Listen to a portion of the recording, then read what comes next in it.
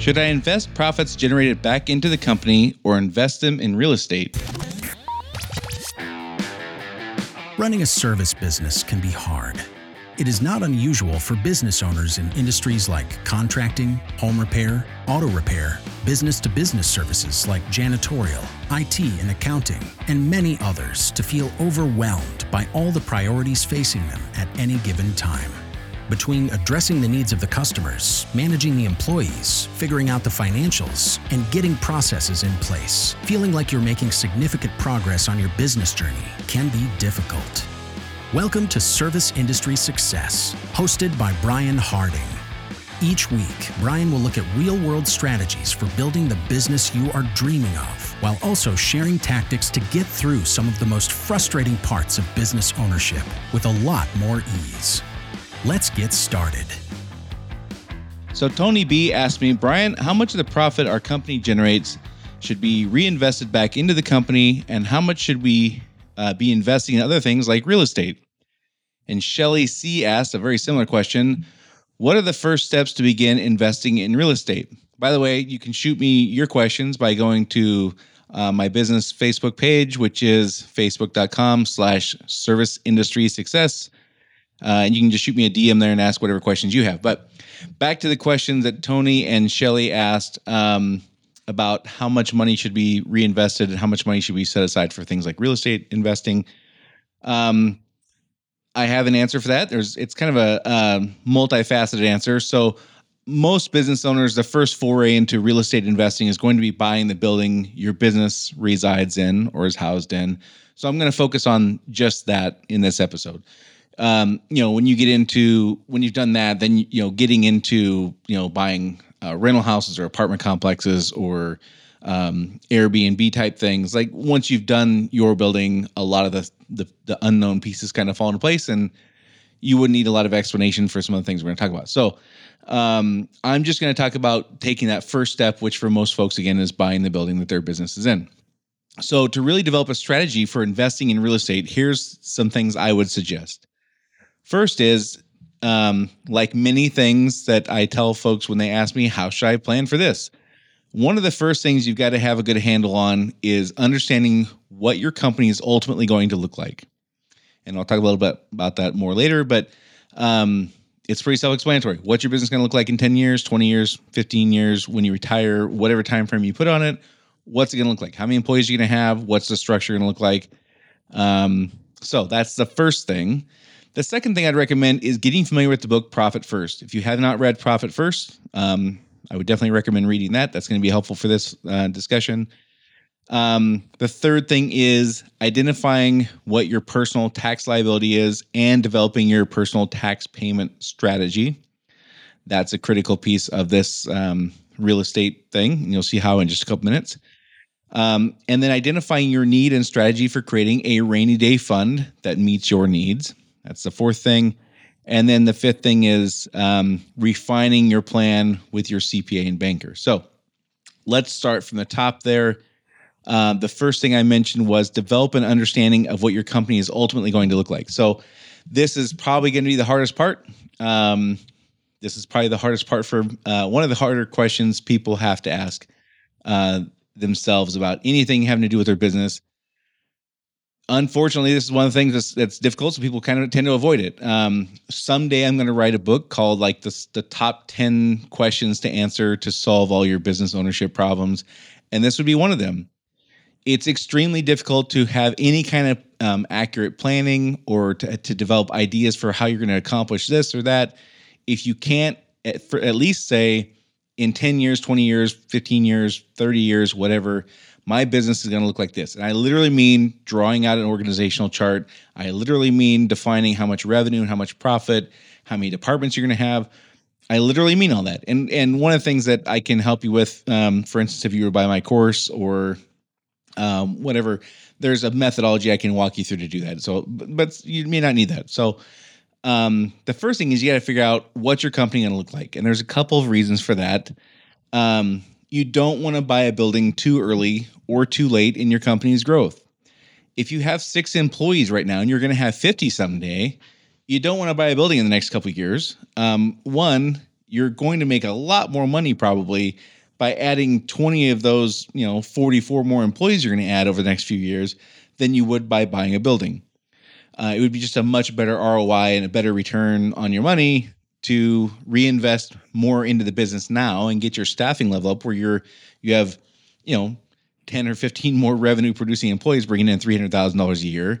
And you're going to keep 10% of that as profit, let's say, or 20% or whatever your numbers are. That's going to be a lot more profitable than buying a very small building. Second thing is, if you have those 6 employees and you're going to have 50 someday, you're going to outgrow that building pretty quickly. And which means you're going to be either becoming a landlord on that small building and then trying to buy a next size building and then grow out of that one and become a landlord on that one and grow out and buy the next one. That all sounds awesome that you're developing this real estate empire. Again, though, you're going to be putting a lot of money that you could be reinvesting back in your company into real estate.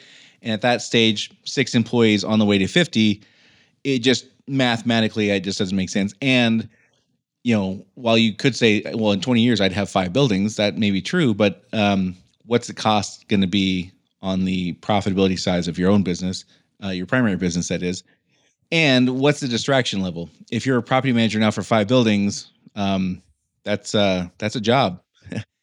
So having a handle on what your building is going to, or what your business is going to look like in 10 or 15 or 20 years and where you're at relative to that is an important component of this. I would recommend not trying to buy your building until you're, maybe 75% of the way to your ultimate goal, maybe 50%, whatever. You want to buy a building that you're not going to outgrow in 2 years. And most of the time, you're going to underestimate how much you're going to grow. And you're going to buy a building that's already going to be too small in some cases. So I would just recommend waiting until it makes mathematical sense to buy the property versus putting money back in your company and buying vehicles or buying equipment. And so you can have employees, which are going to bring more money to the table. So that's the first thing to consider. What's company going to look like? Where are you at relative to that? And is your money better spent reinvesting in the company in assets for employees, or is it better to do with the building? Again, for me, I would rather reinvest in the company more earlier and get as quickly as possible to 75% of what my ultimate goal is, and then start looking at the building stuff. So the next thing is get familiar with the book Profit First. If you haven't read that book, you have to read it ASAP. This is probably the easiest thing on this entire list of 5 things. But if you haven't read the book, the gist is you're going to pay yourself first. What most business owners do is they pay all their expenses. They pay their rent, their labor, their materials, insurance, whatever. And then whatever's left is quote unquote profit. And Profit First kind of flips that entire thing on its head and says, no, pay yourself first. It gives you some formulas and some ideas on how to do that based on your revenue, based on the size of your company. Pay yourself first. Let's say you're going to take 10%. You pay yourself 10% first, and then whatever's left, you have to figure out how to work within. That's kind of the idea of the book, and I think it's a great one. The second piece of the Profit First model, is setting up bank accounts which serve as places to hold money with very specific purposes. So, for example, just by dumb luck, this is before I read the book Profit First, when we started our company, one of the things I did not want to do is commingle sales tax dollars collected with our quote unquote regular revenue. I didn't want to look at the bank account and see that we had an extra $50,000 a month there and then have a big $50,000 a month expense, even though I would know that expense was going to happen. I didn't want to look at it that way. I didn't want to treat the government's money as my money. I just didn't want to do that. So again, dumb luck, not that I had some great idea. It just kind of happened that way, where I said, I'm going to set up a savings account, and every week, if we collect, $10,000 in sales tax, I'm going to move that $10,000 into this account, and it's not our money. We're not going to touch it. And that's kind of the idea with Profit First is you may have 7 bank accounts that each have a different purpose. One might be your sales tax, so you can send it to the state or whatever. One might be for your federal, your personal federal income tax. You may have an account that takes care of that. You'll have accounts that do a variety of things. So that whole notion is kind of critical to the things we're going to talk about here next. The first one would be after getting familiar with your profit first model and kind of how that works and what your parameters would be and things like that, is identifying what your personal tax liability and your tax liability strategy are. So for those who've been listening for a while, you've heard me talk about meeting with your CPA every May, to forecast your tax liability for the next year. What's going to be owed in estimated taxes, probably quarterly, and then what would be the lump sum due next April 15th. By May, you're 4 or 5 months into the year. You should have a pretty good handle on being able to forecast what your revenue and profit would be. Your CPA can help you crunch the numbers for, okay, here's what your government required estimated taxes are going to be quarterly in June, September, January, and then again in April. And then based on the profitability we're anticipating, here's how much you're still going to owe on top of that. What you'd want to do then is take the profit first model and say, okay, every week or every month or whatever you decide, I'm going to put X amount of dollars into a account that's going to just house the money for my federal income tax liability that'll be due in April. So let's say you're paying $10,000 in estimated quarterly taxes, and then you and your CPA have determined you're going to pay an additional $50,000 in a lump sum next year in April. So you meet with them in May, you figure out it's $10,000 a quarter plus $50,000 on top of that in April. So that's $90,000. So you would divide that by how many months are between May and April next year, which would be 10 or 11, depending on what time of the month you did it. And let's just say it's 10. You say, okay, I'm going to owe $90,000. It means I need to put $9,000 a month away in this account that does nothing but house the money that's going to go pay my personal federal tax liability. And then after a couple of years of doing that, you would get a sense for what your quote unquote normal tax burden is going to be each month. Of course, it's going to be higher the bigger your business is, the more it's going to be, but you'll get a sense for what quote unquote normal is for you. The next thing you want to do is identify your need, your goal, and your strategy for creating a rainy day fund that meets your needs. So some people just need to have a flat dollar amount to make them feel comfortable. Let's say it's $100,000. Hey, I'm going to put $100,000 in a checking account or savings account, and that's my rainy day fund. And I'm just going to sit there and hope I never have to touch it. That's fine if that's what works for you. Some people want to have X amount of months of expenses put away. Maybe 3 months of total expenses or 6 months of total expenses, which would be a pretty lofty goal for most companies. But whatever your methodology is for creating a rainy day fund that works for you, then you'd want to know that. Like, what is my goal for having an amount for when the next recession comes, or if there's a catastrophic something, a fire or a flood or, some kind of catastrophic thing or whatever it is. You'd want to know what your strategy and what your need is for that rainy day fund. So then based upon your profit first model that you create, you will take your distribution payout plan. You'll develop a distribution payout plan, whether it's monthly, quarterly, weekly, whatever. And in the beginning, you're going to have distributions that are going to be broken up into probably 4 different buckets. One, again, is going to be your personal federal tax liability, your income tax liability. The next one's going to be your rainy day fund. And then the third one's going to be how much I'm going to reinvest back into the company. And then we got to talk about how much the owner's going to make. So owning a business is a stressful thing. It's a risky endeavor. We shouldn't do this for free. But you have to look at this and go, okay, if I'm going to pull out, let's say $10,000 a month in distributions or profits, how much of that's going to go to my tax liability? How much is going to go to my rainy day fund? How much is going to go to reinvesting back in the company? And how much am I going to take home to buy a boat or go to a concert or whatever it is that's going to keep me motivated to do this. So each time a distribution is taken, the formula that you create or the percentage of how much is going to go into each bucket or the dollar amount that's going to go into each bucket would be the same. So if you have that $9,000 personal tax liability that you got to meet every month, you would hopefully be pulling out more than $10,000 a month in profit.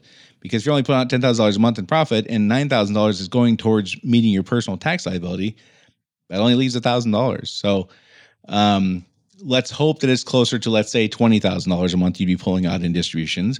And you could say, okay, $9,000 a month is going to go into an account for my personal federal tax liability. And I'm going to put $3,000 a month into my rainy day funds. Now we're at $12,000. And I'm going to reinvest. I'm going to split 50-50 the rest. $4,000 a month is going to go into reinvesting into the company, and the other $4,000 a month I'm going to take home as pay. And that's fine. If that's a strategy you would develop with your $20,000 a month you're taking each month, that's fine. I would really recommend you develop a strategy you stick with each month, though. And it could be, again, just a percentage. You could say, I'm going to take X percent. I'm going to split it 4 ways. As long as you're meeting the minimum amount to pay your taxes, I think that's fine. Or you could say, I'm going to put aside the amount I need to pay my taxes and split the rest into equal thirds. A third for my rainy day fund, a third for reinvesting in the company, and a third for owner benefit or pay. That's fine.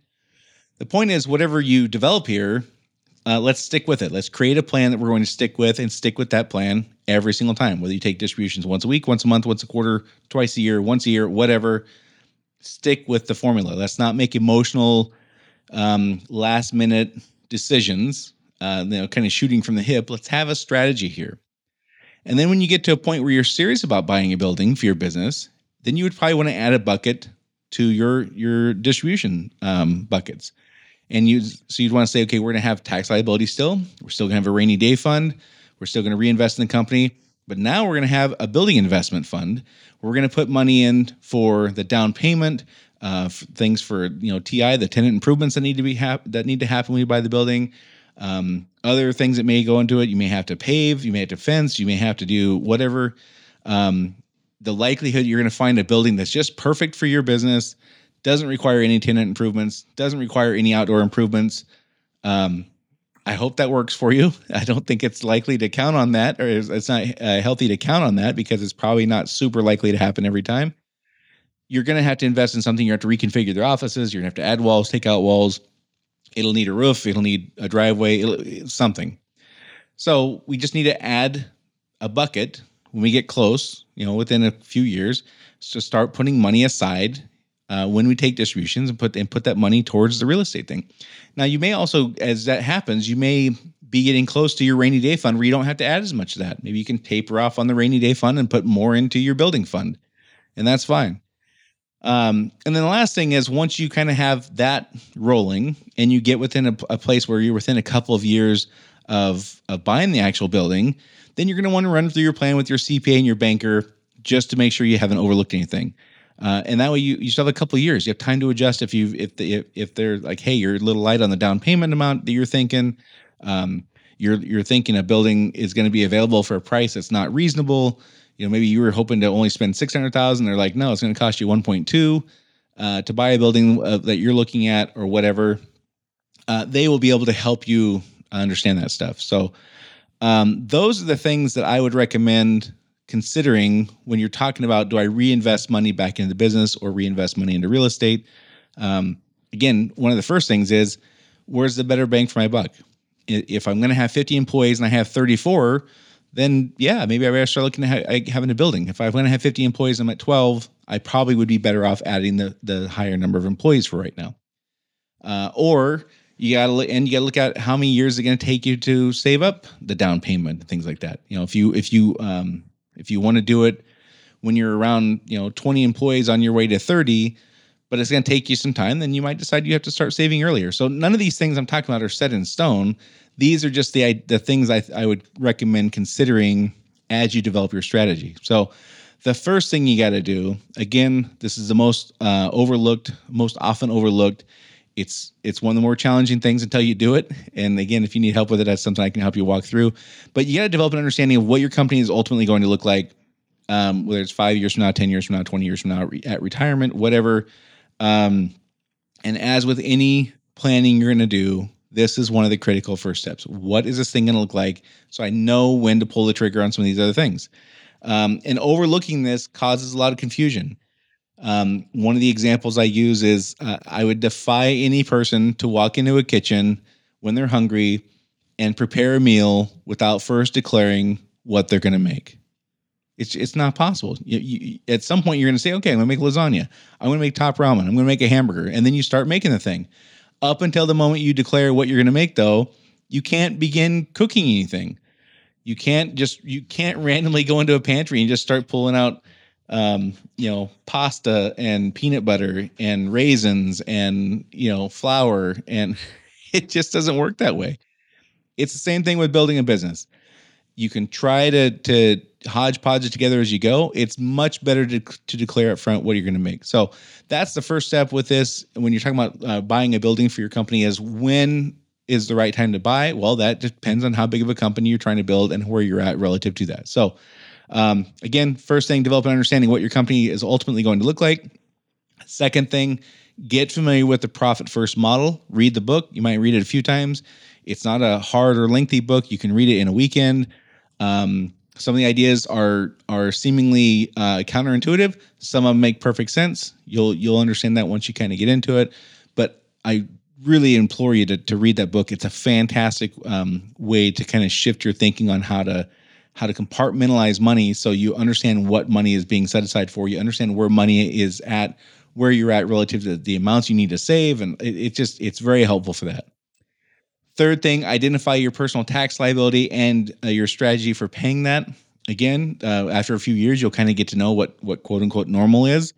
Meet with your CPA in May, forecast, start setting aside, meet with the CPA again in October, November, somewhere in there.